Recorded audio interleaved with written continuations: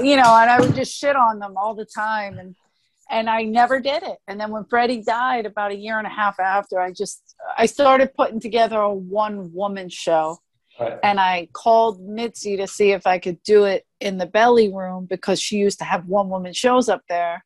Whoopi Goldberg did hers up there. So she was like, perfect, go do it. She let me do it, which is a big deal.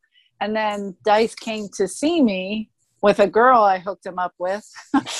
And he came to see me and he's like, you're doing stand-up, stupid.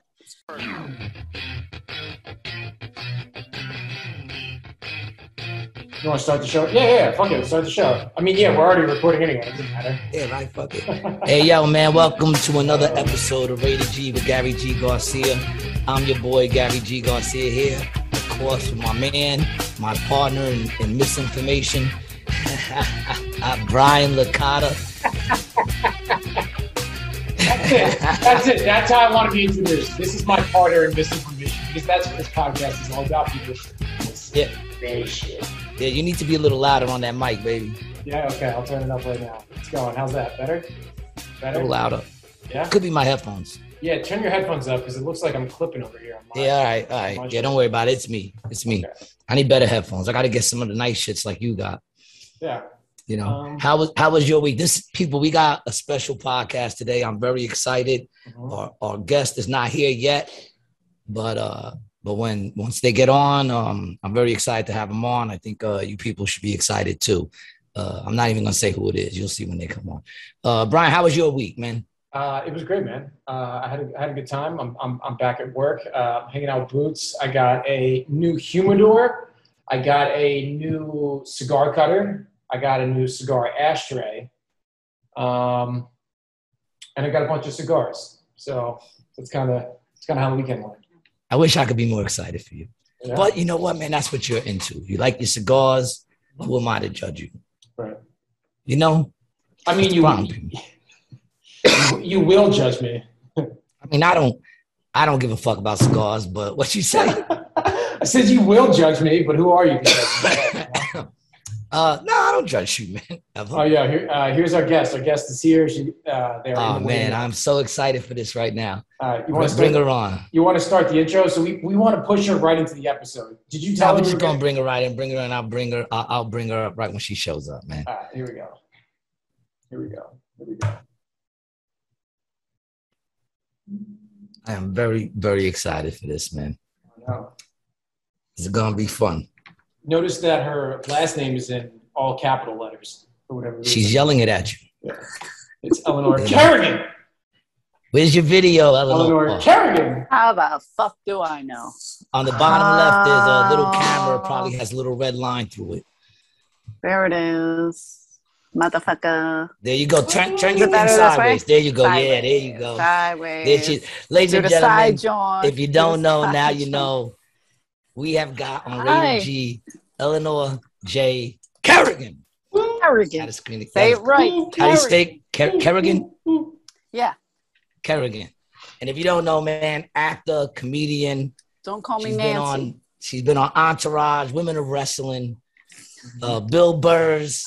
What was it? Bill Burr's The Ringers. The Ringers. Man, if you don't know her, then you guys are just sleeping under a rock. This is one of my favorite comedians. You're my favorite comedian. That just drives me crazy when you say that. Twisted, fucker. One of my favorite comedians, man. I'm keeping it real. She's an absolute beast. Opens for Andrew Dice Clay. Should be headlining, but we all gotta pay our bones, right? I headline. Yeah, I know, but I'm saying, when I think of you as an opener, from time to time. I know. Actually, you just headlined over in Atlantic City. Yeah, at the Celebrity Theater. Oh, also with you guys. Yes. Well, yeah. You whatever. We were both. I thought we were co-headlining, but yeah. Come on, man. At the Celebrity Theater at the Claridge. How was that? It was good. Yeah, I got a little trouble because I promoted it. Why? Because I promoted it on my page. Some people got a little upset at me. Really? Oh. Well, that's the competition. Hey, man, we all work together. Enough room for everybody. But then they realized who I was promoting. So let me not just throw them under a rock. They realized who it was, and they said, you know what? I get it. I just She was on last night. We just played together. I love every time we're on a show together because I know it's gonna be dope. It's so much fun. Who's your friend in the Hawaiian shirt? Oh, you don't know Brian. This is Brian, my producer. Hi, Brian. I think I met him before. I produced Steve Rinaldi's podcast also. Oh, yeah. Okay. Yeah, at the Laughing Fox. Correct. Yeah, the other handsome Italian fellow. Yeah, he stopped doing that podcast because of me, I think. Who's that? We just recorded an episode the other day with Gary. I'm kidding. Rinaldi was he was like, no, breaking balls. What does breaking balls mean to you? He goes, because where I come from, it means just talking. And I'm like, I'm from South Philly. That's not what it means. No, that's not what it means anyway. Like, it means breaking balls. That's what I did right when I got on. I just started ripping them apart. Same. He started freaking out. He was like, that's not what we do. I was like, no, that's exactly what we do. And then my brother Charlie started throwing shit in. It was great. Your brother was a great added effect to that episode. So much fun. Oh, I didn't even know there was one. I got to check that out now. Yeah, it was very good. Yeah, it was good. Now I got to look at me. I'm smiling like a giddy little kid right now. Who is the other gentleman that does the podcast with him? Mike Adams. Mike Adams. Is he? Mm-hmm. What did I call him? I think I called him an Indian, but that's not what he is. Yeah, he's Mexican, right? Mexican or some shit. Same shit. All to say, it's hard. You know, it's the same shit. He's black. We gotta start wearing signs. That's right. He's black. You gotta start wearing signs when you're light, and we can't figure it out. You gotta, I always get a little mark on your chest or some shit. I can't tell one person from the next, so it's like I'm not a good racist. People call me Puerto Rican when my hair is curly, and I'm like, yes, I am. Yeah, she's I take it right in. She's going hard on this Mexican dude yesterday. Oh, fucking Mexicans! I love Mexicans, man. He was hitting on you, or you were hitting on him? Oh, I always hit on them. I fuck with them because here's the thing. First of all, Mexican guys, they'll hit on you. You could be like, you could have knots in your hair and fucking shit in your teeth and shit hanging out of your ass, and they'll be like, shh, mommy. They don't give a shit. They'll hit on you. So I like to do it first to throw them off, and they're like, the fuck? Yeah, they get thrown off because they used to be the dominators. Well, they're not. They're tiny, and I love them. I torture them. I remember when I saw you at the Laughing Fox, you was doing a story about how you slept with Manolo from Scarface. Shout out Manolo. That's my boo right there. Shout out to Manolo. He just got married. Steven, I still love you. He's the best. He's the nicest guy in the world. Yeah, we used to hang out for a minute. I love that. How did he get you? You have to do it. You have to do it for the story. How did he get you? I think I raped him. I thought maybe he shook your tongue at you. I was wondering. He looks like a lizard, a bug coming out of your mouth. Came up and just like, watch this, blah, blah, blah, and just like wiggle his tongue at you. A lesbian. No, when we were young, me and my best friend Ivy, we used to joke. Oh shit! Here's that handsome face. What are you doing? Well, you scared me. I thought my Wi-Fi went out again. Oh no! We're just looking. I looked. I was like, oh no. Steven's great. We're still good friends. He's the best. He's the nicest guy there is. And we have. Did you catch him in his prime, or did you catch him when he was little, like more bloated? He was limping. He was limping a little bit. It was an easier catch. He couldn't run as fast. This was shit. I had just started doing comedy, kind of. I was maybe like 2 years in, so it was only like 10 years ago. How long have you been doing comedy? 14 years. 14 years. And February was 14 years. You be rolling with the big dogs, man. You were just on Joe Rogan, right? Oh, yeah. Joe Rogan's one of my favorite people on the planet. But he's a good friend for years. Yeah, I know. I heard. I was told that. Yeah. but yeah, man, that dude, when I think about living the life, could anyone possibly be more happier than him? Fuck. And he, like I was saying, and he knows it. Like he knows he got a good life. Yeah, he does. Yeah. He says it all the time. But he made it for himself. Yep. That's the beauty of it. Like, that's what people get like, man, I got to get a Spotify deal. No, just cut that life out. Like, do you, just be you, keep being consistent, and it'll come. it'll just all unfold. That's really Brian, isn't that what I would say? Yeah, that's the spirit of his podcast. I'm a big fan of his, and that's kind of why I got into it. That podcast you did with him was the one of the most relaxed podcasts I've ever seen him do with you. Oh yeah, well he was getting high and shit. And I said, you guys just seemed, it was like you guys were like family talking. You know, it was like the most I guess low key and chill I've ever seen him, relaxed on air. And we did Kill Tony together. I know. I watched that also fantastic. Yeah, also very fantastic. And you've been on the Joey Diaz podcast. Oh, Joey Diaz, that's my boo, I would love to meet him. I've never met. I would love to meet Joe Rogan too. Kidding. But see, that's what I'm saying, man. That's what I'm doing. Yeah, I think you and Joey Diaz would be really funny together. Oh, you would match. So yeah, you, him, George Perez. You know George? Jorge? Yeah. I think I met George. I met George. Yeah. But he started kind of late, but he's funny too. He's always on Diaz's podcast. He did Rogan too a while back, but you roll with the big dogs. Well, and you've been with David Spade too, right? I did. Am I correct? Yeah, David. The late night David Spade. Is that what it's called? Late night with David Spade or something like that. Wait a minute. What the hell was the show called? I can't even think of it. Oh my God, David will kill me. And not for nothing, people, this is what I'm talking about. I'm just doing me. I'm finding my lane. I'm running in it. Last week I had on Zach Pickett. Now look today. Look who I got now. No, I'm nobody. You're also, that's not true at all, man. Everybody's somebody and you're quite somebody. But you're also the first female we've had on the show. Oh, for real? Yeah. Okay, true. I better get this light right. Yeah, so I have a question. Other than Brian, of course. Sorry about this backdrop too. Yeah, are you in your childhood bedroom? Is that what that is? Well, I love when people say that to me. That's what it looks like. I love when people say that to me because I don't really have a childhood bedroom. Okay. Is that bad? Like this room. This is should I show around? That's so gross. Go ahead. Look how small we're it is. We're doing like our own MTV Cribs type thing, man. Brian was showing. Zach was showing us his basement apartment the other day. Okay, so you're gonna laugh because this is like the opposite of Cribs. This is like sad. That's it. That's the fucking all the people we have on our show. The people that we have on our show, they do crib style like if they were all Red Man. And we had 4 girls in this room. We were supposed to put 4 girls in this room. So you're one of 10, right? Yeah. Man. But this is outside the windows. We're in South Philly, so if I open the window, you could just see in the neighbor's house. So I gotta be careful. God. I walk around naked all the time. My neighbors see right through my through the windows. Oh shit! I gotta close this. Let me close this. My boy said to me once, "Yo, you got any neighbors that walk around naked across the street?" I said, "No, but they do." Yeah. So this isn't the room I grew up in.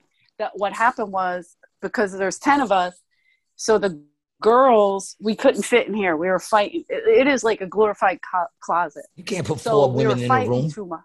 Oh, dude, we were killing each other. So then my dad left, and my little sister went to sleep with my mom in the back room, and my mom put all 6 boys plus me in the front room. So there was 7 of us in the front room. It's just so ghetto. 6 boys. 6 boys. Yep. And people say, "How are you guys so close?" We live so like close? Fucking sardines, dude. Did any of them ever use your socks to clean up? Hell no, pieces of shit. I always tell them because I do a joke about that with the socks because I got hit with a stiff sock every 30 to 40 seconds, but it was true. I would just I'd be like, "What is this?" Or I'd go to put a sock on and it'd be wet, and I'm like, "Ew." And I'm like, "You guys are disgusting." And then my mom used to like wash the socks, and she would just tie them together. And she's like, I don't know what you did to your socks, but they're disgusting. And she would just throw them in a pile. I was like, "Bitch, do you not know these guys are like rubbing one out every 5 seconds?" With 6 brothers and living in the same room, did you ever walk in on them? A million times. I could draw from memory what they look like. It got to a point you didn't even care, right? You just walked by, did what you had to do. Yeah, or yeah. They would just get quiet for a second. I would just do what I got to do and get out. Did they ever walk in on you? No. No, You were a bathroom or maybe, yeah. I would try like not to. I was too embarrassed because we caught each other doing every single thing. Like I moved out to LA when I was 21. As soon as I was like able, I was like, goodbye, I'm out. Like, and you're in LA now, right? Yeah. So you've been living out in LA all that time? That's what I'm saying. That's where I moved to LA in 93 and I got a job at the Comedy Store. I wasn't a comic. I was just a waitress. That's what I wanted to talk to you about. I'm so glad you brought that up because I heard that for the first time, how you got into comedy. Please share that with Brian. Brian has no clue. So, I do. I know. Oh, you know? The story? Yeah, then share it with our followers. I love this story. It's amazing. It's a great story. Yeah, I had no interest in comedy. I had no idea what it really was, like what, how it worked out. Like when I went to the Comedy Store, it was just this big black empty place. And I met with Mitzi, the owner, and she hired me only because I was from Philly. It was hysterical. She goes, where are you from? She's this little tiny lady. She goes, where are you from? And I went, oh, South Philly. And she said, oh, do you know Dom Irera? And I was like, oh yeah, I heard of him. But I really had no idea about comics. Yeah. Only if you were really famous, but Dom was on that Rodney special with Dice and them. Yes. So and he did a lot of South Philly material, like Big Petey, Little Petey, all that shit. So of course I knew his stuff because we played it on repeat. So I said, yeah, I know Don. And she hired me because of that. But I didn't really know him. I just knew of him. Now he's one of my best friends. He's literally one of my closest friends. You be rolling with the big dogs, yo. Because I worked there and that's all I knew was comics. So Rogan came 94. Diaz came 95, 96. Dice, I knew Dice from the first day at the store. Every comic you could think of, big, small, medium. What was your aspiration when you went to move out there? What were you trying to do? Acting was it? I wanted to replace Meryl Streep, and they were like, "Yeah, no, bitch, But you've done movies. You've been in movies. I was looking at your list. I did like those movies are like independent, small, like short films. Well, yeah. There were some great short films in there that just that went to festivals and did really well, but nobody, no. Well, you on Entourage? Entourage, and I got cut out a lot of Entourage because Dice is crazy, and he was God bless him. But here's the thing: because Dice is crazy, completely out of control. Like we'd be on a set, and like we were on Entourage set, and season 8 was all Dice. Like Doug Ellen was like, "We just want to do all Dice. You're gonna see your career's gonna pop like crazy again." What a great creative choice! Just say this. He brought him back to life. Yeah, Doug Ellen single-handedly brought Dice back to movies and mainstream kind of thing. Because right from there, he started doing a ton of big movies.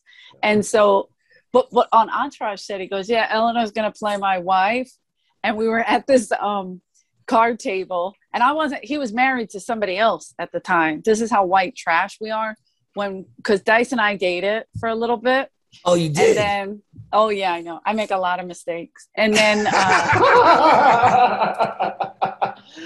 I know it's fucked up. And you agreed to do the podcast, so there's another one there. What's a minute? Because I'm Puerto Rican. A minute could be 5 years. How many? 5 years. 5 years. Whoa. See, and she loves Puerto Ricans and Spanish people. That's how I knew she probably wasn't on white time with that. I don't even know what white time is. That's pretty much on time. 15 minutes early. Oh no, yeah. If you're 5 minutes early or late, I'm like, what is that? What does that even mean? You have to say that to somebody else, like, or somebody will say, if you're on time, you're late. I'm like, what? That's not a thing. I've heard that before. I'll be late. I'm gonna be late. Oh no, I'm 15 minutes early usually. I was very upset when I told you I was running late.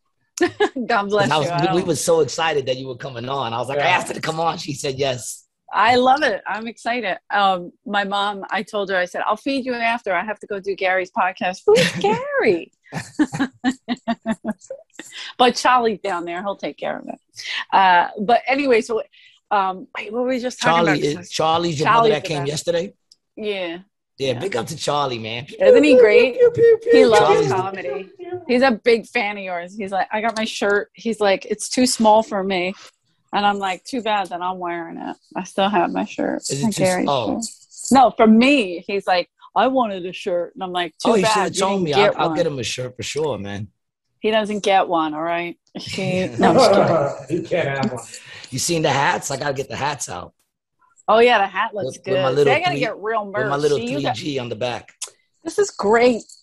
This is such good merch. I don't have any merch. I'm terrible. How don't you have merch? You would sell so much merch. Terrible. I'm terrible. Especially on the road. It gets me through the road.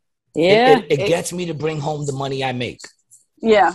You know, because that's what I live off. Because it pays for the travel. It pays for the travel and all that stuff. Yeah, you should definitely. They will eat that shit up. I know. I'm terrible. How don't you have any merch? Because I'm a horrible human being. Do you have a manager? I do.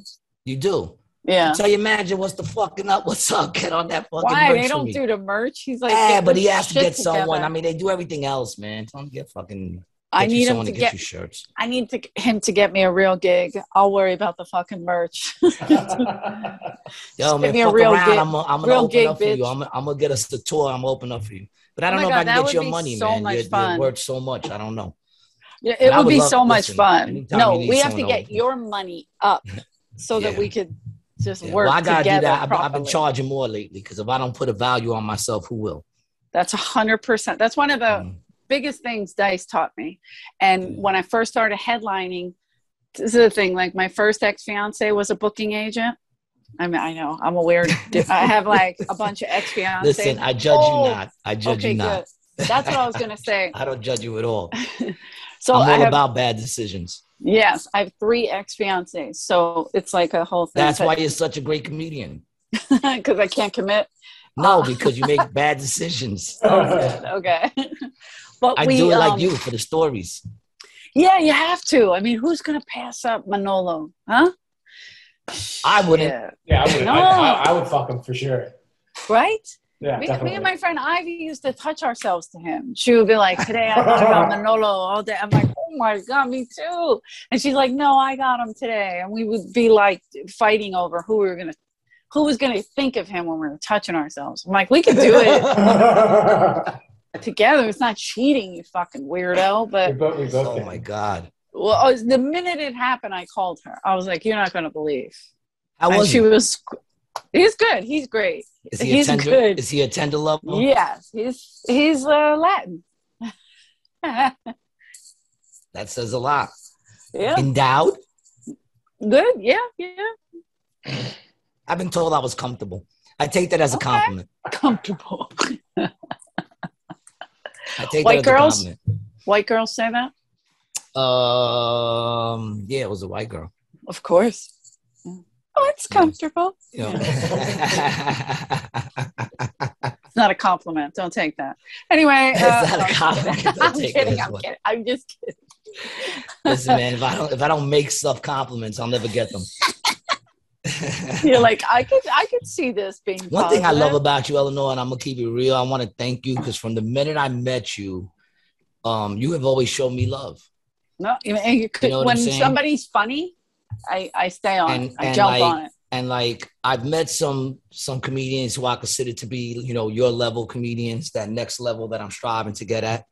And they've showed me a lot of love, with their lips, but then they never show through. Not that I even expect anything when I meet anything, but like you, the minute you met me, you showed me love. You got me gigs with you, that's the thing. I'd love to take 1 million comics on the road to put a great show. I just need to bump up my ticket sales. Of course. So I know how it rolls. When I got signed to Epic Records back in 92, everybody on my block was hitting me with, tapes and stuff. And I'm like, dude, I'm not even in yet. Just because I got signed doesn't mean that's anything. My album ain't even out yet. I haven't sold one record for these people. All I do is owe them right now. So, they would get mad that I wasn't. And so I understand how it goes. That's why when I meet people, I never expect nothing. When I met you, I didn't expect nothing from you other than, just the love and the respect of a comedian who I adore. That's great for me. but you went the extra mile, and you always do. You know, But, like, even at Governors, don't think I didn't notice. Even at Governors, you told the owner that, you know, to keep an eye on me, man. So, James, you gotta get this guy in. This is because James loves funny comics too, and James also will back you. Like he'll book you continuously until if he believes in you. There's some people he puts on all the time, and people are like, "Why do you always put this person on? They're not popping." He's like, "They're going to." Like, and that's a rare thing. That's not, you know, he's not in the city. You going the extra mile is a rare thing. And I and I could be wrong, but I credit it to the fact that you're a female comedian. Oh.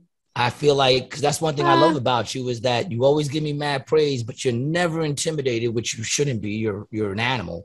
You know, and that's the thing with me. Like, if I see someone great, I'm not intimidated by them. I want to roll with people that are great. I don't want to be a big fish in a small pond. Right. And like, I credited that. I ain't gonna lie to you, being a female comedian, so you're less intimidated. I found male comedians to be more intimidated by a good comedian. Well, no, I think I'm fortunate. Like first of all, Dice, and he's good too. If he sees somebody, he pushes, tries to get them. You know, like all the guys that opened for him, Sebastian Norton, Eddie Griffin. He pushed and pushed. Lenny Clark. He pushed until they got their own shows. He's been doing that for me. He did that for Patty Ross. So I feel like a lot of the people at the Comedy Store. Sam Tripoli is a huge. I don't know if you met Sam Tripoli yet. His podcast is fucking awesome too, by the way. Dude, Sam Tripoli would be like hat podcast. This guy. Yeah, dude, he would be great on this show. He's nuts. He's phenomenal. But he's such a good person that like he pushes for you. He got me booked. What's that place called? Tiff's in the Dojo. Yeah. Have you done that up in Jersey? No. That's Tripoli's spot. Like, he's like, you got to put this one. You got to put that one. He's putting every fucking comic. That's to the point that people are like, hey, stop sending comics, you know. But that's Tripoli. That's who he is. And I feel like then the Rogans and all those, like the Diaz, Joe Diaz, another one pushes, you know. I guess the real recognize the real. That's the difference. Just because you're good doesn't make you real. Yeah. And I mean, these guys, like, even Rogan was saying it, like, there's room for everybody. Why can't you help somebody else? Mm-hmm. What is the big deal? Like, him having me on, I'm a nobody technically, you know what I'm saying? Like, in the scheme of things. But I've been on Joe's podcast more than once. We used to do the Ice House Chronicles. He invited me all the time. And I was brand new to stand up. You know what I mean? I did it I did it a few other times with Dice, but I also did it one time with just me and Red Band. And he doesn't have to do that, but that's just how he's like, who cares? Keep pushing. She's pushing, I'll push. If you're not pushing though, that's when the thing. That's when you stop. You're like, all right, I can't help this person anymore. Like, I'll say, hey, come out to LA if you're in LA and things are back to normal. Let's get this kid a showcase. How is it in LA? It's still climbing, but it's good. I mean, they're doing shows. As far as like the things I loved about the Comedy Store was the development. And so like if you say you came in town, I could just on Sunday or Monday call Adam, Eget, or you know, anybody at the store and say, hey, put him on. Or ask Adam to watch you, you know, and they would do that. They would do that for me in a heartbeat. Like, great, no problem. Coming in, get them out, you know. Get them on the show. I don't ask people for nothing. Like, I would have never have called you, even though I know we hit it off and I know you was feeling me. I would have never have called you to ask you for anything. I'm so bad at that. I'm so bad at that. Like, if you didn't hit me up, and even now, like, you hit me up to do stuff, I would never be like, yo, if you got something popping. I mean, I just did a couple seconds ago, but you know. Wait, but here's the difference. That's the greatness of the podcast. You know, it brings out something in me that normally wouldn't be there.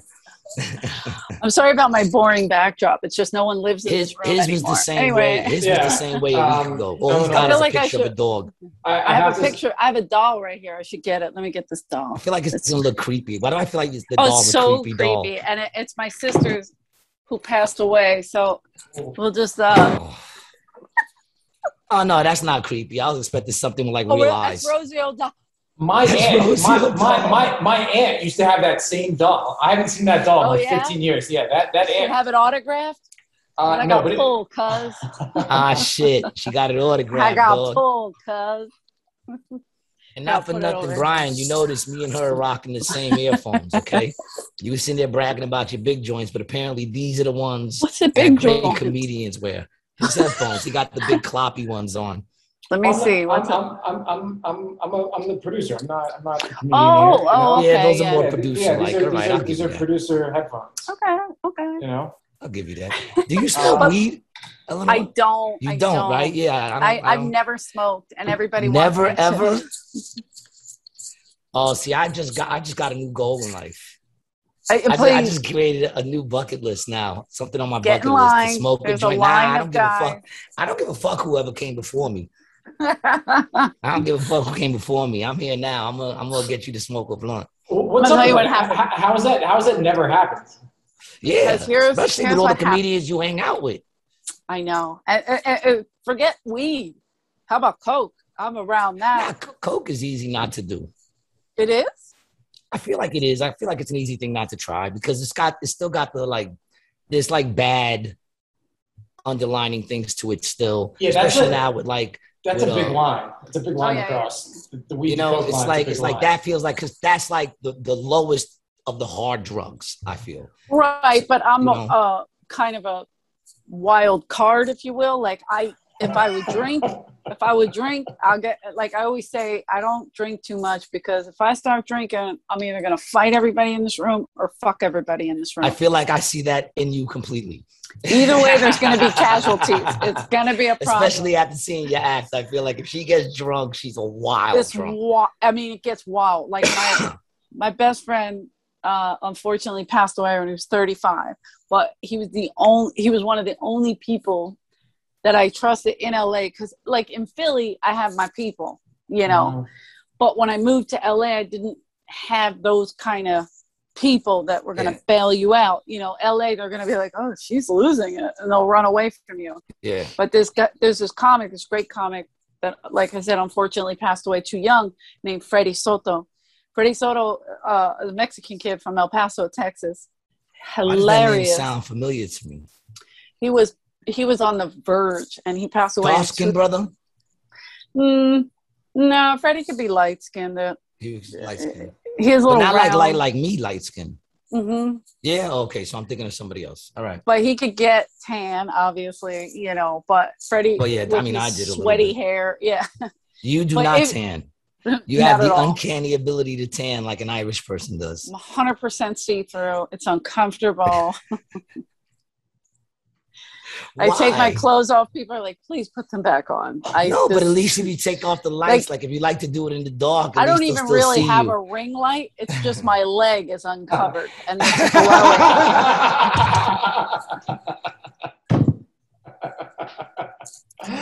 It's just bright.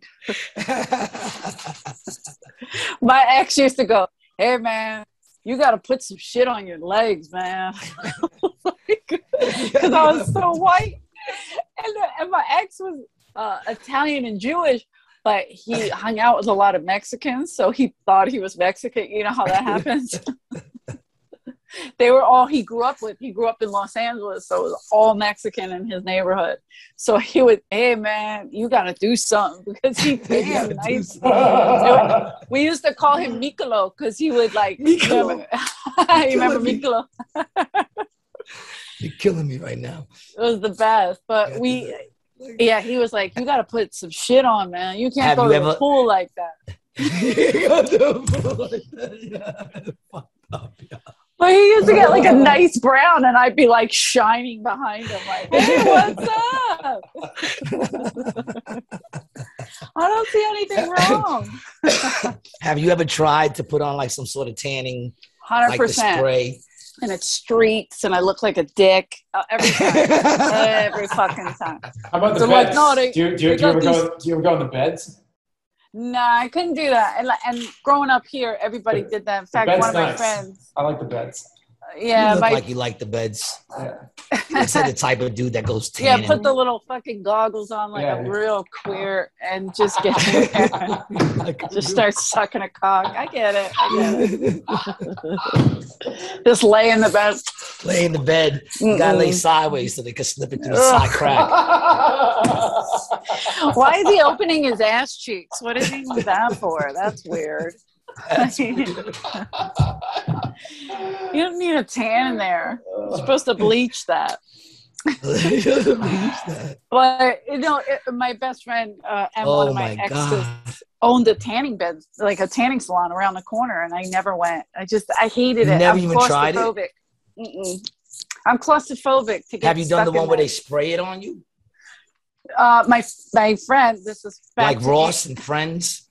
Not that way, but my Andrew is my ex, right? Dice is my ex, and then when we broke up, he started dating this girl, Mexican, Italian, and Jewish, born and raised in LA. Absolutely gorgeous, right? But she was a makeup artist and all this stuff. And I started dating her uncle, who was the crazy guy that would tell me I need to put some shit on. Fuck. We're real white trash. When white trash goes Hollywood, we go Hollywood. So for a while, this is like a fucking. It's like a fucked up soap opera.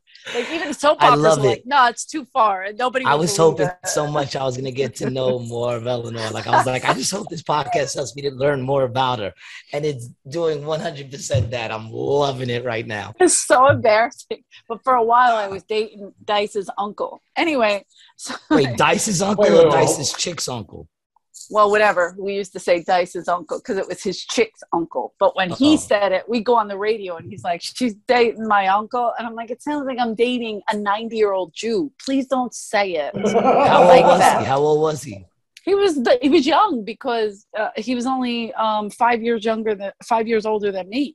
Oh, all right. So he wasn't, but he was young because Dice's ex-wife, her mom had her as a teenager. Right.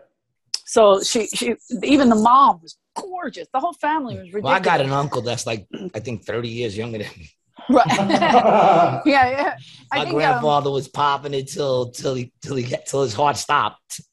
He was popping them out. This whole neighborhood. My friend Anthony, we used to, because I remember Yorsi used to do a bit about this. Like, I got to go pick up my uncle from school. Well, my friend Anthony, he had to pick up his aunt. Because we were in 8th grade and his aunt was in 4th grade. He's like, I got to wait for my aunt. I'm like, come on, man. That don't even make sense. I was saying the other day on that movie, Don't Get Caught in South Central, the funniest scene in the whole movie is when he goes to his father's house and the father's younger than him. Yeah. And he's giving him like the worst advice. So good. It's horrible because he's giving him the worst advice, but I feel like I've given some of that advice to my kids. Wait, was that Don't be a menace while drinking your gin and juice. Yeah. South Central. All my friends are in that. That's another one with so many of my friends. Daryl Heath, Alex Thomas, Chris Spencer. They were all in that movie. Crazy Legs is a real good friend of mine. Sully McCullough, and I got my little brother Bobby a Crazy Legs shirt for Christmas because Sully was selling them at his show. He does comedy. They're all stand-ups, so they're fucking hilarious. That is so crazy, man. I'm telling you right now, I don't know how you are not completely blown up right now, but it's gonna happen, and when it does, shine bright. We'll see. Just shine bright, enjoy it, man. Your ride has been incredible. Right. And like the names you're reading off, your ride sounds like it's been incredible. And somehow through all that, you managed not to smoke weed or do cocaine. You believe that shit?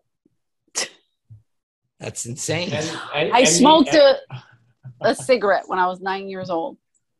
And I remember my brother saying to me, Billy said, you're going to get addicted. I go, I'm not going to get addicted. I don't do that. And then all of a sudden I find myself sneaking out, looking for cigarettes, hiding cigarettes. At 9 years old? 9 years old.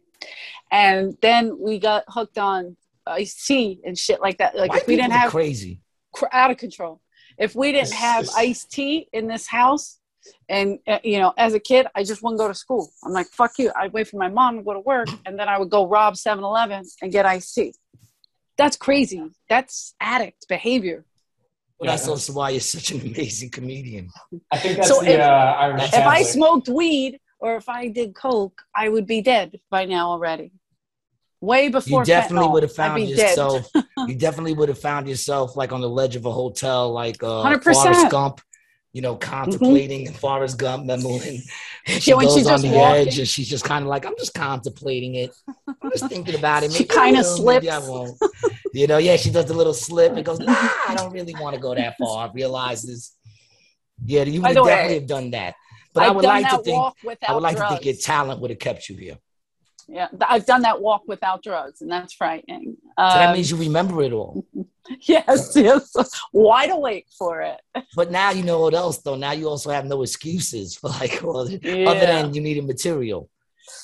I mean, I really, so many of my friends were like, here, anytime I'm in the midst of weed, coke, how come this, that, and I just if you ever been talking to us while we're smoking, even the pills. Sure I'll try to pass it to you.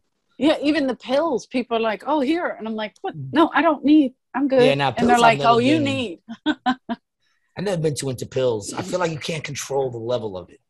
Once it's in you, it's in you.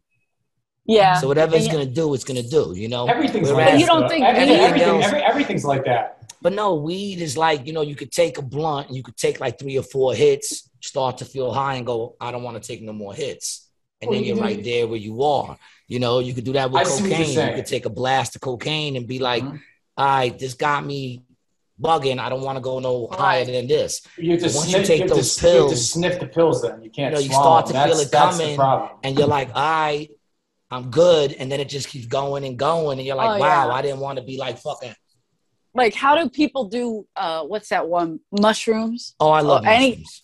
Get the fuck out of here. That's terrifying. Mushrooms. No, it's not. See, it's all about, with me, it wouldn't be terrifying because for me, it's all about learning, experiencing like inner peace and like I love microdosing. I've been microdosing for like 2 weeks now, where you just take a little bit. You don't trip at all. If you start tripping, you took too much, but you take a little bit every day, and it's supposed to get your left and your right brain to work together instead of shutting down. And it's supposed to help you. Microdosing is a thing, but it is. It's actually very clinical with the microdosing. Now the trip, I like taking big trips because it's spiritual. I go into it the right way. I'm not doing it to just be like, I try to do it with cool people that I'm comfortable with. Deep conversation, a lot of laughing, finding yourself. I mean, but we've talked about on the podcast. I've done DMT. I like acid. I like the hallucinogens. Oh yeah. See, I get nervous because I feel like I would just freak the fuck out and I either hurt myself or you remind me a lot of my cousin. You probably would. It's uncomfortable, but it's not for everybody. No, it's not. It's not for everybody. It's for people that want to experience, like the other people side of that spirituality. Understand it too. I don't think I understand it fully. So anything I don't understand, I just back away from. Yeah, you probably would. Like, you'd be one of those people. Like, I've had people around me who had bad trips. And they're freaking out, and I'm like, you remember that little blue thing we Mama stepping in, that little blue thing? That's my cat. That's my brother Billy's cat's name, Mama. Hi, that's Mama. Mama Cat. Yeah. Hi, Mama. I said, remember that little blue thing you took like 2 hours ago? They'll be like, yeah. I'm like, that's why you're feeling it, dog. Just relax. Ride it out. You gotta learn, like, when it gets uncomfortable, you just gotta go, okay, listen. But then people think you're gonna die and all kinds of shit. Do you know Ari Shafir? I know him. I don't think I've met him. Oh, okay. So I know who he is, but I think I did a show with him in New York, in New York Comedy Club. I think probably. I think that was the show I did that broke me up with my supposed manager at that time. He didn't want me doing New York Comedy Club because he had beef with him. I said, "Go fuck yourself." It's New York Comedy Club. I was up and coming. It's a comedy club. You need a place to work out. That's stupid. Not to mention, I was just up and coming, and I was able to play with him. I mean, I don't think he remembered me. I went on like Bullet or something like that, but I was just starting. So it was like, dude, I'm doing it. What are you, crazy? Well, Ari, one night at the Comedy Store, he was sitting in the potluck section in the original room, and he was watching the open mic, and he's like this. And he's just leaning. And I remember somebody took a picture of him, and his nose somehow actually looked bigger, which is shocking because he already has a gigantic fucking nose. And he's sitting there and he's just going like this, and he's laughing at this fucking terrible open micer. And I go, what the fuck is wrong with you? You know, and me and Ari always had like a combative, we were always fighting over anything, you know, but like in a more fun way, not in a real way. And so I was like, the fuck are you doing? We were always roasting one another. And I go, what is going on? And he was like, this is so funny. And he said, and then somebody told me he was hallucinating. He was tripping. And I was like, oh, it took everything in my body not to go fuck with him. Like just to really make him just flip the fuck out or something. But then I got scared. I hate when people do that. Yeah, because my luck. That's why I never tell people. It's like, oh, you're tripping, and they start in your face. I'm like, why are you waving your hand in my face? You know what I'm saying? Like, I don't. It's like the cartoons, motherfucker. Like, back up off me, man. You over there in my face doing this shit. Oh, you tripping? Yeah, you're bugging me out. I hate when motherfuckers do that shit. Yeah, I got nervous. Oh, I believe that. He looks like that type. Yeah. I'm like, get the fuck out of here with that stupid real shit. Creepy fucking the white guy. No. He's just a problem. He's a problem. Love you, Eleanor. Well, this little round head, yeah, he's not good. Just kidding. Yesterday, he was hosting. He's such a little shit. Rapping back and forth. What the fuck was that? She was working out a new bit. Oh, hold on. Stop. I want to hear the story from Eleanor. I want to hear the story. Eleanor, tell the story of what happened. Wait, do you remember last night? So I was working on a new bit and bombing properly, and that's how it's supposed to go. Yeah. And this fucking idiot is walking back and forth. I'm like, what the fuck is he doing? I'm like, is he trying to tell me to get off? Or is he trying at Kiss in the back there? I'm like, all of a sudden, this fucker decided he wanted to work out. Now he wants to fucking walk. He had all fucking day to walk. And so he's walking back and forth, and I go, are you trying to get me off the stage? You know, what are you doing? He's like, oh, no. And he froze, too. Did you see him freeze for a minute? Then she tells him, get the fuck over there in the corner. Such a corner. Go sit down in the fucking corner. What's wrong with you? She said, I know what I'm doing. I'm bombing like a professional. I'm bombing professionally. I know exactly how to do this shit. He said, go over there, sit down. I got a headache right now. I had a headache last night. First of all, your set was incredible last night. Oh, no. They asked you to stretch it, and then you went and you said, let me try some new shit that you were working out. Yeah. You know what I'm saying? So to me, that's like, you know, it is what it is. But you had them so much, you could have fucking kicked the baby off the stage, and they fucking would have still been with you. Can you imagine? You know what I'm saying? Punching a baby? I'm going to do that next time. They still would have been with you. You already had them so much, you know? You had them in the palm of your hand. Hold on. Come on in. What do you need? Oh, it's my brother Charlie. He's getting the trash. Charluch, come say hi. Charlie, say what up, baby. Yo, what's up, brother? See, even the two of us don't fit in this room, and they wanted 4 of us in this fucking room. You believe it? You're going to fall. How many did they finally get in that room? We got, Charlie, leave it alone. That's my shit. You need this? No. It's trash night. You're going to get hurt. Yeah, get that out of here. Yeah, I got a question now. A question just popped in my head real quick. Well, now, what if I was rubbing one out and came in? Oh, is Mommy You up? sick? Come in, idiot. Oh, is Mommy up? Yeah. I'm like, then me and Brian would have had to have Me Too'd you. Me and Brian would have been like, we were doing the podcast. Nice. And I feel like she was rubbing one out during the podcast. And I felt... What? I don't think she has any. I'll be down in a minute. Okay. I'm so sorry. Wait, who's rubbing one out? I'm getting in trouble. Charlie talk. I'm rubbing one out. You said, what if I was rubbing one out right now? I said, me and Brian would have had to Me Too you.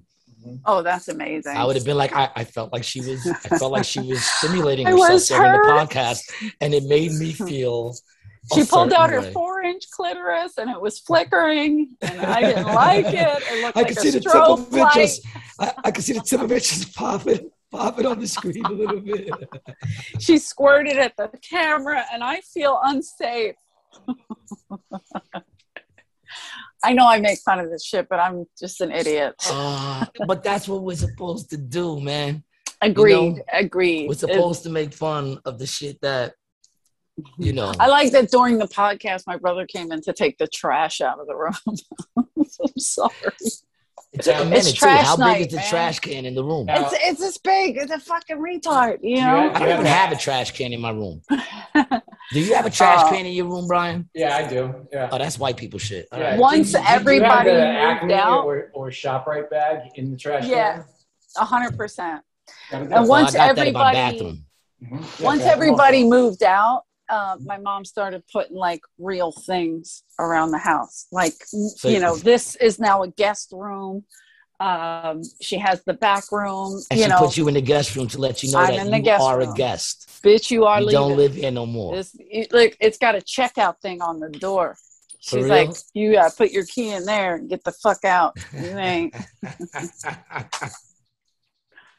No, she loves it. We come here every Sunday. Like the whole family. What else is she gonna do? How old is your mom? The whole family, 83. Yeah, of course she loves me. She's the best. Yeah. And see what I said, Brian? The whole family comes through. Every Sunday. That's what I'm saying. You thought I was joking when I said white people got Sundays. Mm-hmm. Well, it's a Puerto Guinea Ricans, thing. we don't get together. We don't get together other than funerals. What did I said that we get together on funerals. That's when we have like family get together. You say white people, but it's really a Guinea or Italian thing. I'm sorry. But you're Irish. Yeah, I know. Well, I'm outnumbered in this neighborhood. It's a more Italian. Like I talk with my hands, and people always think I'm. Oh, she's Italian, or she must be ethnic Puerto Rican or something. Because you could be any of that stuff. But it's because I was outnumbered in this neighborhood, so I talk like that. Like there's only, I think, 4 or 5 Irish families in this neighborhood. Problem is we all have 10, 12 kids, so nobody fucks with us. There you go. Do you have any cops in your family? No, we're not crazy. I'm kidding. Yeah. We're lazy Irish. We're different. Lazy Irish. We have a lot of guns, but not a lot of cops. That's what I'm saying. Maybe on not I got a question though. I'm sorry, but I got a question. Military, a lot of military. Oh, okay. Very cool. Yeah, not me that I know of. I don't know. We don't tell our kids to go into the military. No, my dad's a Marine. I know. Even he was like, don't go. I heard. Can I ask you a question? No, here's a question. You said you was engaged how many times? 3? 3 times. Was one of them Dice? Yes. My second ex-fiance. He hates being second, but I tell him all the time he was second. Oh, that's what I was saying on the set. That's very interesting. Yeah. On the set of Entourage, we were having so much fun because him and I, when we broke up, it happened to be right around the time my friend passed away. And so it was my fault. I messed up the relationship. I kind of like, as a joke, if people say, hey, why'd you guys break up? I'll say, oh, I regained consciousness. But that's not, that's just me being a dick. But for real, what happened was I lost my best friend. And then 20 days later, I lost my grandma, who I was super tight with.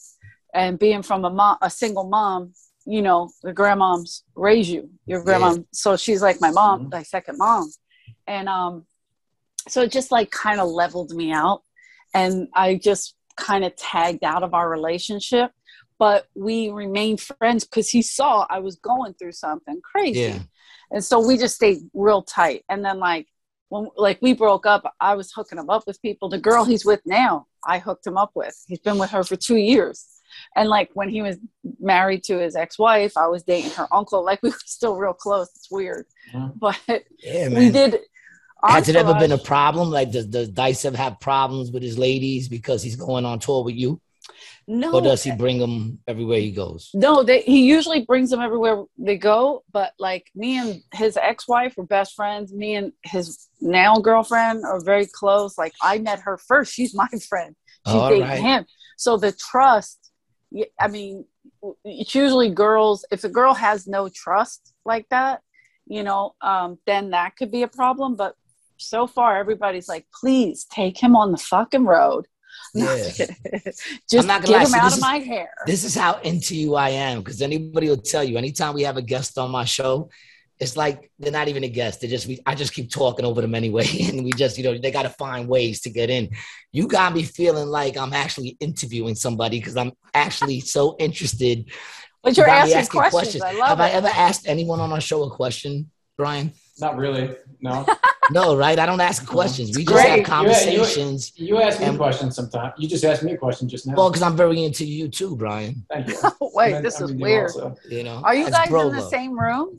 No, he's in Florida right now. Yeah. Oh, okay. Yeah, so that's what I love about this. He's in Florida. I'm in Atlantic City. You're in Philadelphia. What? I love Philly.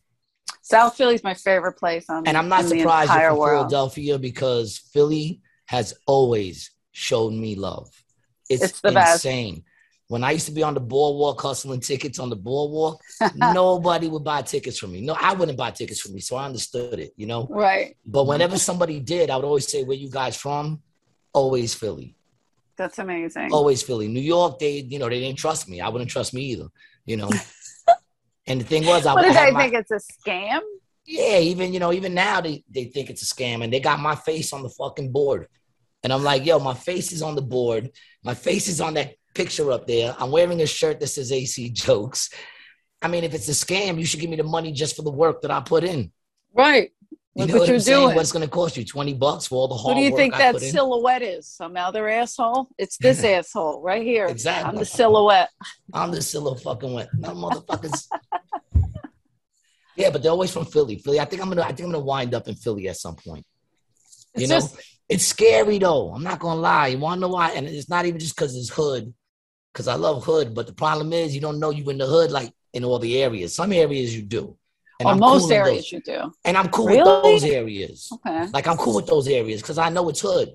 But there's some areas that are like really dope, and there's a lot of hood shit going on. You know what I'm saying? So those are people maybe that either came up and didn't lose their way, or I can't think of where those areas. I forgot where I was. Like over there happens in by LA. Helium. By Helium. Okay. When I did the show in Helium. That's Center City. Yeah, I'm walking around. It's dope. Like the lights look dope. The buildings are beautiful. Everything looks dope. But it's like New York City up there. Yeah. So a lot of transient. It felt like old 42nd Street, but like hooked up. It was like a hooked up 42nd Street, but with the old vibe to it. Yeah. It seemed like motherfuckers were trying to scam me left and right. And I'm like, 100%. Yeah, that's normal. That's Center City. Yeah. I mean, your crackheads are on another level out there, yo. They're in the street, like right on the exit. Yeah. I bugged out on that. I pulled off the exit. They were like right. They're like, hey, man, what's up? You're like, hey, what the fuck, man? What are you? That's dangerous, man. You get hit with a quarter at 35 miles an hour because I was getting ready to chug them, but I was going quick. I'm like, this might hurt them. And you're going to try to aim for them because you don't want it to go past them. You're like, hey, man, here's a quarter. You throw it like that. You decapitate them. Like, oh, yeah, shit, you never know. Goes right in this fucking... Better off. So in the hurt somehow. I'm a horrible human being, and I'm aware of it. But that's what makes you a great comedian.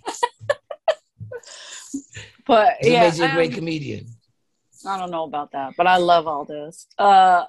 My head's getting bigger as we're sitting here. It's gonna turn into because you're saying I'm a great comedian. Oh no, you're a beast, yo! I'm telling you, people, if you haven't checked this woman out, you need to check her out. She is a beast. I love it. I'm gonna keep it real, man. I'm hard on women comedians. I'm hard on comedians. See, this is my thing. For years working. Well, see, it's not hard for me to tell dude comedian you suck. Oh, like there's an over flooding of male comedians. Mm-hmm. So I feel like I don't know. I don't expect much from them, to be honest. Mm. Oh, well, I expect a lot if you call yourself a comic. And like I said, I worked at the Comedy Store for years as a waitress, and I was the owner's assistant. So for 12 years, I'm watching Mitzi Shore make and break careers, if you will, and seeing, what's terrific, what's awful, what's just getting by, what's bullshit, So if I say to somebody, hey, if you're in LA, hit me up, I mean it. But if I meet somebody and I go, hey, man, it was nice working with you, and I never say that, don't fucking hit me up because I ain't calling, I'm not going to help you. I don't believe in you. I'm very honest. Like a lot of agents and managers would, they'd meet somebody and they'd call me or text me and say, hey, is this person blah, blah, blah. And I say, listen, man, I'm going to tell you my opinion. If you think you can make money off them, go right ahead. But like the thing Rogan loved the best was when they would come into the Comedy Store, I would go down the lineup and I would go, right here, you're going to want to go to the bathroom for a while. Then go outside, smoke a cigarette because it's going to get even worse right here. But you need to hurry up back for this, stay here, and then I'll come check in with you and make sure you're drunk enough to watch the rest of the show. Like I would break the lineup down and tell people, no, that's not funny.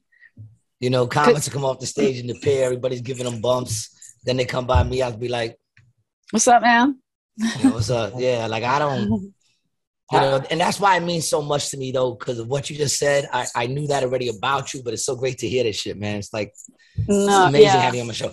But when you tell me that shit, when I come off and you killed it, that means a lot to me because I know that's coming from somebody who has seen the best of the best. And it's also coming from somebody I know ain't going to try to put a fake battery in someone's back. If you didn't like me, you just wouldn't say nothing. Yeah. You know? There's no reason to fake like people. We're oversaturated in this community. Like, you know, because the problem is people watch some shit like that and say, oh, I can do this. Oh, I can get a show because that person got a show. And they only do this well or whatever. Oh no, I've called out. They celebrate mediocrity like fucking crazy, bro. You know, that's the problem in New York, man. There's a lot of producers that do shows that have no business being in the game, but then you find like an up and comer that's, you know, other comedians know this dude is up and coming. He's gonna pop. You know, there's a few. He's got it, and they'll do those people's shows, which legitimizes that dude as a producer of comedy. You know. We just lost you, Eleanor. I'm sorry. Back. It's not so right. It said my battery's running low. What time is it? Did I fuck up? Let me try to plug it. Well, that's all right. I mean, we're getting close to it's 7:44. You got things to do? I didn't know we were under any kind of constraints. No. Well, I just got my mom downstairs. I mean, you look like you're about to go out and like hit the club or something. So I didn't know if I was holding you up. Fucking dog out. Do I look like I'm going clubbing? You look like you're about to start. It's just me going clubbing. You're going running? Are you going to go? You should go running. Me and Rosie O'Donnell. No, I don't run at night. Fuck, women. That's my favorite Sam Tripoli bit. He'll be like, women are still running at night. Don't you watch the news, you dumb whore? Yeah, like, and I'm not saying you shouldn't be able to run at night. Shit. 100. First of all, I should be able to run at night. Like, I don't even like when I see men running at night. Like, just don't run at night, motherfucker. You're gonna get hit by a car. Some creeps in a fucking bush with a machete. What are you doing? Like, there's a lot of weird people out at night. The freaks come out at night. It's, dude, Houdini, chill. baby. I know I'm a freak. I know. That's why I'm out there. I'm out every night. I'm out every night. We work nights. Yeah, We're freak workers. I don't remember who I was telling the story to, but there was a waitress at the Comedy Store that decided to become a comic. And she was horrendous. And she was, we were in Vegas. And at the time, I was helping my buddy Steve Sharippa. Every once in a while, I would send him comics because it's right, you know, if he couldn't get somebody from the East Coast, somebody was stuck in the snow, whatever. So Sharippa would say, hey, anybody at the store wants to come out to LA, if you okay them, I'll put them on. So I would send him some comics, you know, and I sent him a couple of really funny guys, whatever. And we were in Vegas, and he got us rooms and stuff. It was one of my friend's birthdays, so we're hanging out. We go in his office. The girl that was turned comic, she said, "Hey, I'm a comic. Why don't you book me?" So he looked at me. He said, "Hey, is she funny?" And I go, she's new. And he looked at her, he said, Eleanor just said you're not funny. And I was like, fuck. But it's true. Like, I'm not going to be like, hey, yeah, go work fucking Las Vegas. You stink. I came up, I learned from the ropes from Mitzi Shore. I remember me and Freddie Soto, that comic I was telling you about. Me, Freddie, he was just hosting the open mic. one of the young guys that showcased for Mitzi, he came over to her. Me and Freddie are talking to Mitzi, and he goes, "Hey, Mitzi Shore, I just want to say thank you for letting me go up. And do you have any words of encouragement or anything?" And she looked at him. She said, "I don't encourage mediocre talent." And you just see this kid's hopes and dreams shrivel up, and he just fucking walked away. I was like, holy, that was fucking ruthless, but necessary. That's and, why and if he had the talent, that would have made him work harder. You know what I mean? Right. He actually had it. And so, I mean, whoever it was proved it right. And had Gary, are you dying? Jesus Christ. Let's just keep talking over Gary choking. It's fine. He knows. Hey, he knows. G, put yourself on mute. All right. COVID's a motherfucker. Anyway. That's bad lungs since 12. But no, I hate when comedians come up to me and ask me for time or why I haven't booked them. Because the honest truth is, if you're good, and I don't even have a lot. I got a midnight show over at the Grizzly Pear, which if you're ever in New York, every Monday I do a midnight show. If you ever want time. Oh, okay. To work anything out, you come through, I'll throw you right up next. I'll bump. Where is it? Where? That's great. It's right up the block from the Cellar. Oh, okay. Yeah, it's popping. It's like the CBGB's of comedy right now. All the New York up and comers are popping out of there. It's in the back. I would never promote it because to do the Cellar, you can't get into, Cellar don't want their people down there. So they sneak in. You know what I'm saying? You got to sneak in. Okay. You know what I'm saying? I wouldn't take pictures or anything. Are they like that where they say you can't? Cellar don't want the comedians that are playing there to come down to the Grizzly Pear. It's right down the block. Oh, maybe because it's too close. Yeah. Okay. Yeah. Plus, it's also a dive bar that turned into. Wait a minute. The Boston was right around the corner. There were so many. The thing they with got New York the Fat is Black there's so many Cat, clubs. Right? In that spot right there, they hustle comedy like crack. You walk down the block and everybody's like comedy show. That whole strip because it's Fat Black Pussycat. Cellar, Grizzly Pear, Greenwich, and then you go around the corner and you got the old Lantern, which is now right across the street. I did a show right after the Cellar. Walked across the street and did it. I don't remember what it was called. Probably it was an underground. It could have been the Pear. The Pear started real underground and now it's starting to bubble. Is it you have to go downstairs? Oh no. You went down the stairs. Yeah, no, that was probably way before my time. Greenwich, maybe? I don't know. Greenwich, you go down the stairs. Okay. Yeah, Greenwich, you go down the stairs. Okay. Yeah. And I was like, damn, it's right across the street like that. Like, that's why I like New York. Whereas in LA, you have the Comedy Store, the Laugh Factory, and they are close technically, but you have to drive to each one. You know, you can't walk. So it's like these you can walk to. No problem. It's right there. Yeah. So I didn't think they have that beef. LA the only one that doesn't really want them doing it would be the Cellar. Everybody else, they kind of all the comedy will run from one to the next to the next to the next. But the Cellar, I get it. They're the Cellar's the shit. It's the number one comedy club in New York City. I get it. They don't want the people playing there to be being advertised as they're playing down the block because that's Got it. But if one should happen to pop in, I won't take no pictures and I won't promote it. I'll just bump whoever's next and throw them right the fuck up. Got it. Yeah, there's so many places in New York. We've been doing the New York City Winery. Oh my God, it's fucking awesome. Yeah, I had this when I opened up my restaurant like 3 years ago. I opened up this restaurant with one of my boys, and we were doing comedy shows out of it. And I actually got Mike Vecchione to come down because he lives in Astoria. I love Mike. I love Mike. Mike is the dog. You know what I'm saying? He is. He's as real as it gets. He hung out afterwards. We chilled. We freaking ate some food, and he was dope. He hung out. He was dope. And he lives right around the corner.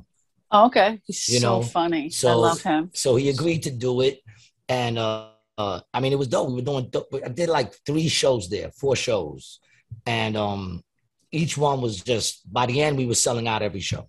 That's great. So the Mike Vecchione show was the last one we did there. But I had this comedian come up to me and he's like, yo, so when you're going to book me on, one of your shows over there in the restaurant? I said, when you get good enough to be on one of my shows at the restaurant. He was like, what? I said, dude, I just saw your set. You ain't ready. I said, didn't you see I had Mike Vecchione on last week, dog? Like, I said, if you become good enough to be there, then you won't have to ask me. I'll ask you. Exactly.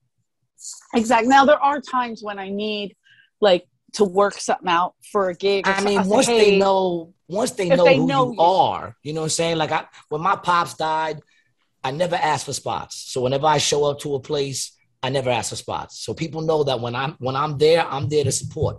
I'm not there to go, can I get a spot? You already have a lineup. Right. You already put together this show. But they also know if someone doesn't show up, they could throw me up and I'm going to do what I do. So, you know, it works. You know, you're also there hoping, you know, not hoping, but if some shit should pop up. But shit happens. Shit happens. But when my pops died, I wanted to be on stage.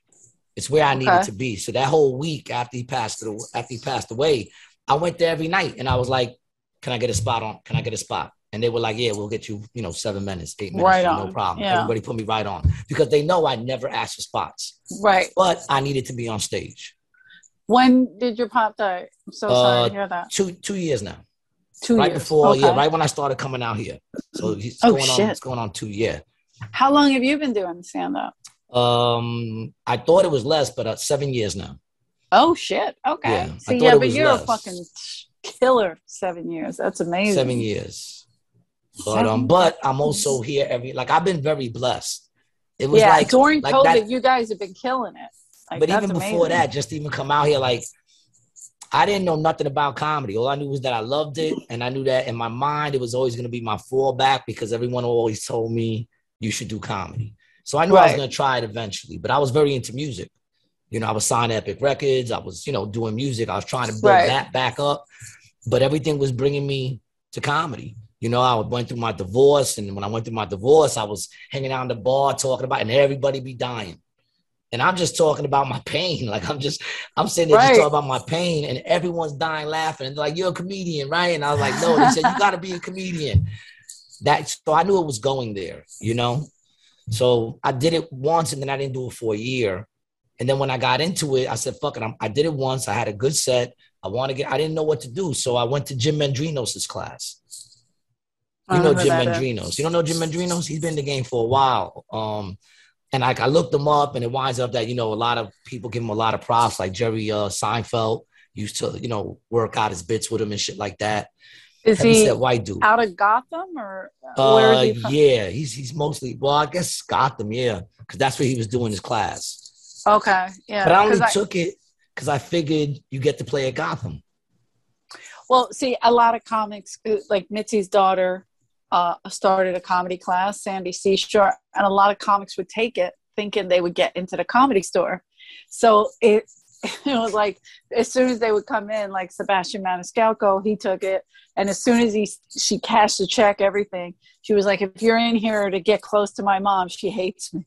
And Sebastian was like, I already gave her the check. Yeah. Like, no, well, for me, it was just to perform there because I knew it was a legitimate club. And then my attitude was, who knows? If somebody sees me, who knows? Maybe a booker's walking by. You never know. But at least I get to perform there. And that's a start, And that's what I did. And I figured I could only learn. They can't make you funny. No. But you could get But stage I could time. learn I always some things. Promote. Yeah. I did. Yeah. I did. I learned, like, Jim wanted me to get rid of my hat. But I'm like, dude, I've always worn my hat. But he told me if you're going to wear it, pop it up. So that you got to show your face. Yeah, because I agree with that. He said you got a lot of expressions, which I didn't know I had at the time. Yeah. I didn't know until I saw a picture that I made so many expressions with my face. It never even occurred to me. Your facial expressions and your body movements, I think, sell everything. Yeah, 100%. It's You can see the genuine. You can see the genuine in your face and your actions. And so, like, if a comic goes on stage and they have a hat down like this over their brow, like, drives me fucking batshit crazy. Yeah, I mean, I learned to take the stand, move it behind me, unless I'm gonna use the stand. Yep. And like I learned all those little intricate things that matter. I mean, that's the stuff I notice when I see a comic, like a open micer who is pretty good. But like they're standing there holding the mic and they got the stand right in front of their face as they try to move around. Yeah. I'm like, that's when you notice the little things. That's what the class helps. That's what I learned. Yeah, it's tiny thing. That's how it worked out. I did that show. This dude saw me. He was doing a contest. He told me he charged every comedian $20 to be in the contest. What's his name with the gray hair? that's all wild. That he used to be, he used to be down with Patrice. He's a dentist. What's his name? Man, what's his name? You know what I'm talking about, dude? He looks like Phil Spector. Oh shit! Is he a writer or a comic? He's a writer. He does comedy now. Jeffrey Gurian. Jeffrey Gurian. He does comedy now. Yeah. Jeffrey Gurian was one of the judges. He wrote some nice articles about me, so I like him. yeah. Jeffrey Gurian is great people. Yeah, he's another person from the minute he met me because he was one of the judges on that show. Oh, okay. So it was $20. I was smoking at 20 when the dude was telling me to do it. So I said, fuck it, $20. I get to play here again, at least one show. Right. You know, there's going to be people there because everyone's going to bring people to support them. Mm-hmm. So I said, okay, you know, I gave him $20. I did the show. I wound up winning it. Who knew? That's amazing. And then from there, that dude started, you know, he wanted to work with me. And, he's a dude that his name doesn't, has a lot of bad, right.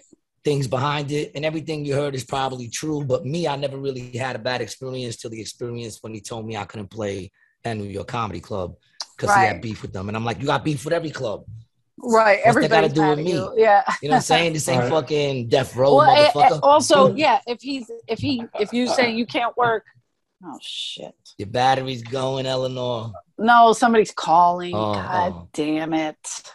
We're going to let you go in a couple seconds, mama. I just hate to let you go. No, I want to come back. I'll do it again. I'll do it every week. But this was as dope as I knew it was going to be. Not for nothing. Just as dope as I knew it was going to be. I want to tell people not to shit on comedy classes. A lot of times people are like, oh, you don't take a fucking class. Nobody can teach. You'll get the stage time. You'll get stage time. And the stage time is so hard in the beginning. I didn't even know about open mics. If you're fucking nervous, if you're nervous and you go to an open mic and you don't have any bearings of what the stage is like, you're fucked. Oh, yeah. No, it helped me a lot. Bring you back. Yeah. It helped me a lot. Even that little bit helps so much. And with Jim made us go out. He said, I want you to hit at least 3 open mics a week. I have to. And then, I was hitting like at least 4 or 5. I wasn't into going from like going to one and leaving. That's another thing that I feel is important once you start hitting those open mics. Do your time and then stay and support the comedians that are going up behind you. Because for me, especially even when I ran an open mic, you get the people that they come in, they get up early, and then they go up and they run to another open mic, and they don't support all the dudes that were there. Then by the time the last dude come on, there's nobody there. I mean, he's still getting the time, but there's no feel of people being in front of him. So my attitude was always, listen, if you're going to come, I mean, I understand people can't do it all the time, but if you're going to be that dude that runs in here and thinks that because you hit 7 different open mics, that's going to know what happens. The relationships are important too. Yeah. And the relationships that I built meeting comedians and seeing other comics that I thought were good. And afterwards going, yo, I thought your shit was dope. And I met those comedians. When they started coming up, they started bringing me on those shows. So that's very important that people don't, you learn that shit in the classes, but I learned that shit firsthand. That's why everyone loved my open mic. True. That was hard for me. Can you still see me? Yeah. Hello? I see you now. That was hard for me because as a waitress at a comedy club for 12 fucking years, to sit and support an open mic, I would pull my fucking hair out. Oh, yeah, no doubt. I was waiting tables, and every Sunday night we had. Well, I mean, you also already Sunday had the Monday, relationships. Kind of, yes. You know what I'm saying? I still needed to make those relationships with those new people that I was now doing a different thing with. Yeah, so I did. But because of your relationships, that was going to come to you regardless. But I did support. Because I do feel what you're saying is important, and I did support. And there was this one place we had that if you paid $5, they would let you go on as much as you wanted that night. So if we all hung out, you could go in the back and like write something out and then go back up later and try. It was called Marty's. That's pretty dope. And I'm telling you, like Gerard Carmichael every night, Jamar Neighbors, Willie Hunter, myself, Josh Adam Myers, Lexi Shoemaker. Like we were every freaking night we were in Marty's just trying to write shit and get on stage as much as possible. A circuit like kept going up and down. Sometimes you leave to go do a spot, come back later, work it out there because you already paid $5. Yeah. He was amazing. I mean, he was a little creepy, kind of. I think he just needed company, but he didn't care. We were all figuring out how to pay $5. Sometimes I didn't. Me and my friend Lexi didn't have $5, so Lexi was cute. She would flirt with him, and I would just go in and go on stage. We would help each other. But he loved us. He loved us. He knew what we were doing. What was this? What was the spark for you to make the jump from waiting tables to doing comedy? It was when I lost my best friend, because every day that person, Freddie Soto, if you got to look him up. You guys will laugh your ass off. And Freddie Soto would tell me every day that I should be doing stand up, and a lot of comics did. Rogan, Irera, they always said that. Like, why don't you go on stage? You got us dying in the kitchen, either roasting us or telling stories about your family. Right. Why aren't you going? And I'm like, you guys are miserable. Misery loves company. And I would just shit on them all the time. And I never did it. And then when Freddie died about a year and a half after, I started putting together a one-woman show. Right. And I called Mitzi to see if I could do it in the belly room, because she used to have one-woman shows up there. Whoopi Goldberg did hers up there. So she was like, perfect, go do it. She let me do it, which is a big deal. And then Dice came to see me with a girl I hooked him up with. And he came to see me, and he's like, you're doing stand-up, stupid. So he took me on the road with him. I was 3 months into stand-up, and I was at the Wells Fargo Center in front of 2,500 people. Fuck that. It was awful. Jesus. Awful. Kerrigan. And Dice and I had a show called Dice Undisputed on VH1. So he was like, come on the road, we could promote the show. And I did. In LA, it was great. We had the best time. I'll never forget, in Northern California, there's 1,500 people waiting to see us. The fucking sound went out. The sound went out. It took them an hour and a half to fix it. Dice said, look, my crowd is rowdy. They're wasted. If you don't want to go on, you don't have to. I go, fuck that. I'm going on, because I'm nervous. Right. And at the time, I always, in my back pocket, I have two pictures. I have one of my sister and the other one of Freddie Soto. And at the time, my sister was still alive. So I was rubbing Freddie Soto's picture.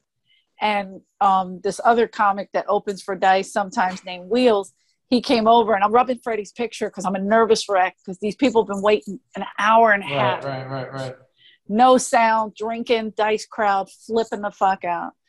And I'm rubbing Freddie's picture, and Wheels came up behind me, and he goes, even he can't help you now. And I go, you motherfucker. And it made me laugh so hard, because it was just so stupid. I love that. Yeah. You're right. You're right. Oh my God. I went on, I killed. I remember one time I was getting ready to go on Dangerfields, and I had nothing but, I had like 3 bad sets. And I was getting ready to go up, and the comedian next to me leans over and goes, I hope you bomb. And I was like, what the fuck you just say? He goes, I hope you bomb. And I just started dying, man. And I went up there and crushed the first time I ever crushed. Yeah, exactly. It's like if you get punched in the face like that, it's like that's how we talk to each other growing up. We always roast each other. Yeah. So when you feel that, you're like, oh, okay, that's love. So I went out, and it was a crazy night, because some lady threw up on somebody while I was on. When Dice was on, they threw a beer at him. A lady came up and whizzed a drink at him, and she got offended because they waited so long. So they were fucking blackout drunk. Oh my God. And then we went to New York, and I did comedy, the Westbury Music Fair, and it's in the Round in Long Island. And my sister drove up from South Philly, and I'm on stage, and I said something like, fights were breaking out and shit. It was another wild Dice night. And I'm brand new to stand up, and I'm wearing a cute outfit, and I'm 3 months in, and I'm like, I killed in California. I got this shit. I had a cute little bra on, a little half bra, right? Fucking sheer shirt over it, right? And I'm on stage, and I come out, and I'm like, I'm from Philly, and they go, boo, fuck the Phillies, fuck the Eagles. And I remember, like, all of a sudden, it was like my act wasn't working, this little thing that I worked out. And I was like, fuck. And they're coming at me. Boo, where's Di? There was one line I got out because it was people booing from the front, the sides, the back. God. And I was just like, fuck, everybody is booing?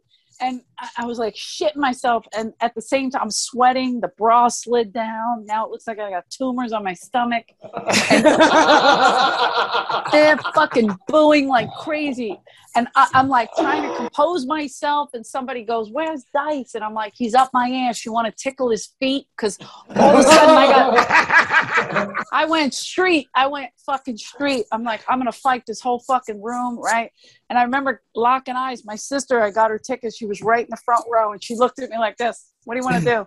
And it made me giggle because I was like, oh shit, my sister's going to start fighting in that section. So all I could think about was like the next day, the headlines would be like, 2 South Philly girls tried to fight Long Island. Long Island.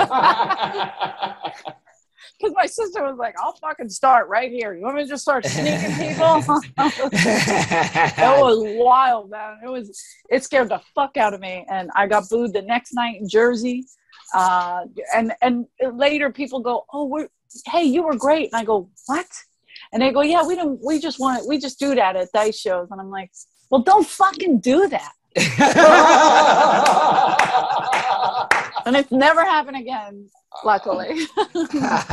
Fingers crossed. Every time I go to Long Island, I do it with a vengeance. I'm telling you, I'm going to get back in that Westbury Music Fair and I'm going to fucking annihilate it. Oh, no doubt. Because I've never been back. You haven't been? Oh, no, you got to go back. Not to Westbury. We haven't done it. Well, if you go back, let me open for you. There you go. I mean, we're going in like this. Oh, no, I absolutely could talk to you all night. And I love you. Mad. I got the 8 o'clock show. Oh, good. And I got my battery's dying. So what? All right, go kill it. I can't begin to tell you how much I appreciate you being on this show tonight. Thank you. I'll do it anytime because I think you're fucking hilarious. So your producer. I could cry. I promised myself I wasn't going to cry. Your producer, not so much, right? Your producer, yes. No, I'm the good looking one. The headphones, it's uncomfortable. Right. He's just here to wear the shirts and look pretty. He does. Yeah, he does have a nice. He's really leaning into Florida with that fucking shirt, isn't he? Well, that's what I don't pay him to do. Right. There you go. Go have a kick-ass show. What do you have coming up? Anything coming up? I'm at Uncle Vinny's in Jersey, Point Pleasant, New Jersey, September 23rd, 24th, 25th. I'm doing Skankfest. October 21st, I'm in Philly at Rivers Casino with the great Jimmy Schubert. I'll put it up online, but yeah, check out my stuff. If they want to follow you, where do they follow you? EJ Kerrigan on all the stuff, or Eleanor Kerrigan. You got to check her out. I'll also tag it on. Thank you. Thank you. I'm not good at that. It means so much for you to be on my show tonight. I'm telling you, my heart is bubbling. Thank you. I'm going to go right now and kill. Why? Because I must be on another level. I just had... You are on another level. Eleanor Kerrigan on my fucking show. Brian, you got anything going on? I'm not a comedian. No. Of course you don't. I'll be editing this episode. Thank you. What edit? Why do you have to edit it? And on my if you haven't checked out my special, man, what the fuck you waiting for? Oh, yes. Check out the special. You did not see me here tonight on YouTube for free, and you can catch me at AC Jokes any time of the week. Just go to acjokes.com, see when I'm there. Follow me, Gary G. Garcia. That's another episode of Rated G with Gary G. Garcia. Peace. Thank you.